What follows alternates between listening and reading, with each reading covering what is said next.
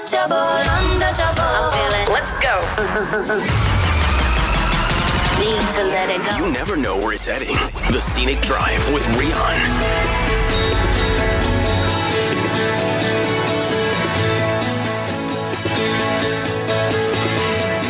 Ladies and gentlemen, the man himself has decided to grace us with his presence. Warrior Ric is here.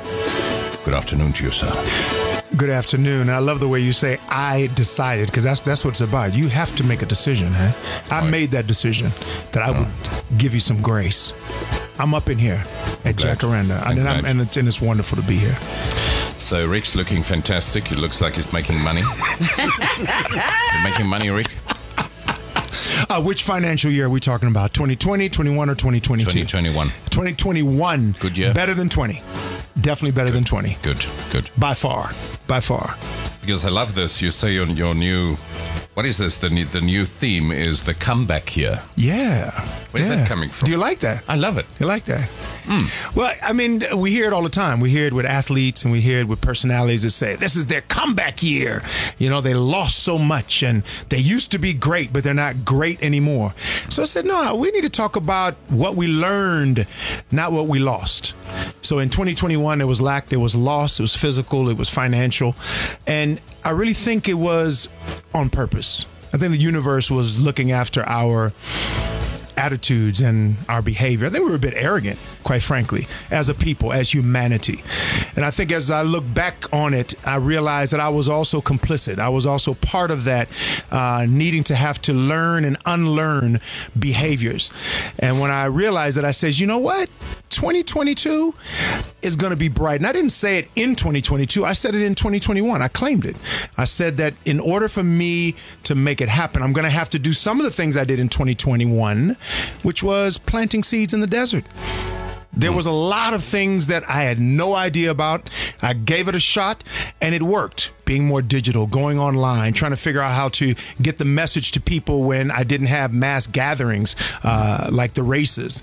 And what happened was, quite frankly, I saw blades popping through the desert. It's like little blades popping up. In faith, not knowing where I was going, a bit lost in the desert, but certain things started to happen that helped me. And it also took patience and hard work as well, obviously. I just want to say one thing about this guy here. So nothing is ever wasted, ironically enough. Now, I just want to tell you one thing. So Ric and myself, we've been trying to get a TV show off the ground called 24-Hour Ric. So as part of the process, he visited with a family. And the idea is Ric spends 24 hours with the family, and then he attempts to fix what's broken. Yeah. So after the 24 hours, the idea is that family then uses these new skills, and then hopefully are functioning, will be functioning better as a unit afterwards. So Ric met with his family, they were about to relocate. And there was within the family a lot of tension, a lot of strife. They were bumping heads. And it's amazing to me. We then Ric spent 24 hours with them. We filmed all of this. And we said to one another, how are we going to sell this thing? Because we need a platform, where we're going to take it. But now, in all of this time, Ric, we've missed one thing. The family. Yeah. So they are doing amazingly well. Oh, that's wonderful to hear. They've come together. They're much more united than they ever were, and they're happy. And I see these pictures, and they're so happy, and their sons are happy. We lose sight of things like that. Sure. You know what I mean? We think I wasted my time, but we forget that there was an impact, that we had an impact, that we had a purpose, although we didn't see it. You've been to Kruger National Park. And in the bush, what we learn, exactly what you say, that everything has a purpose and nothing is wasted. And that although you may not like the circumstances, drought, flood, you may not even like the dung beetle because of what they play around with. But the point is that there is a purpose for everything. So I love that concept of things not being wasted, but you have to be patient. You have to wait it out. You have to give the universe a chance to conspire in your favor. Bring the right people, bring the right environments. I call them catalysts. You need catalysts in your space. And catalysts aren't looking to better themselves. They're actually looking to better you, the environment, the people. But if you don't give that a chance, then you'll never know if you could win. I loved the fact that you're on this afternoon. I love the earlier caller that we had on. This woman phoned in and she said, everything, I think I'm cursed. Like a witch came to my house while I was sleeping because nothing is going right in my life. And I was talking to her on the air and I said, well, nothing? So out of 800 people that contacted us, we pick you to speak to our show Psychic. But nothing is going right for you. The phone that you're holding is yours, but nothing's going right for you. And it's the perspective thing. It's that thing of, my life is a complete disaster. How? Really? More than the person next door? It's about starting with the simple, isn't it? To give thanks, and that's what we learned in 2020 especially, is that we needed to back off and retreat. And when we did that, I think we started saying this word over and over again. Hopefully it hasn't become cliche, and that is gratitude. And with gratitude, you learn that it is in thanksgiving that you begin to get what you need.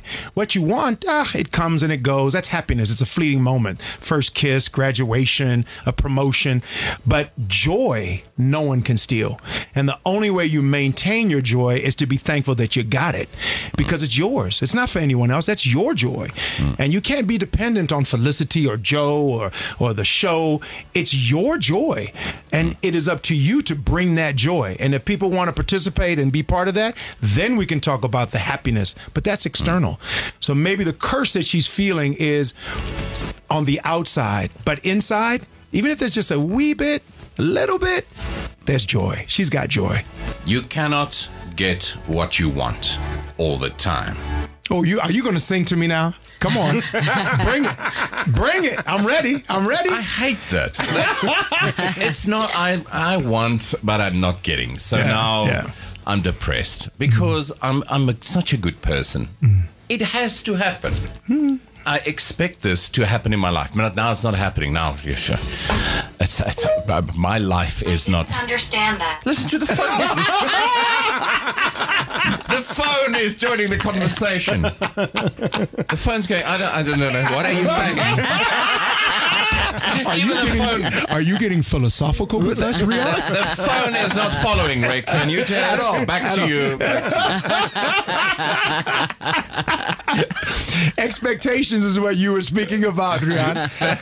This expectations. This is expectation of want versus need, and I think oftentimes we say we need certain things and we can't even take care of those needs.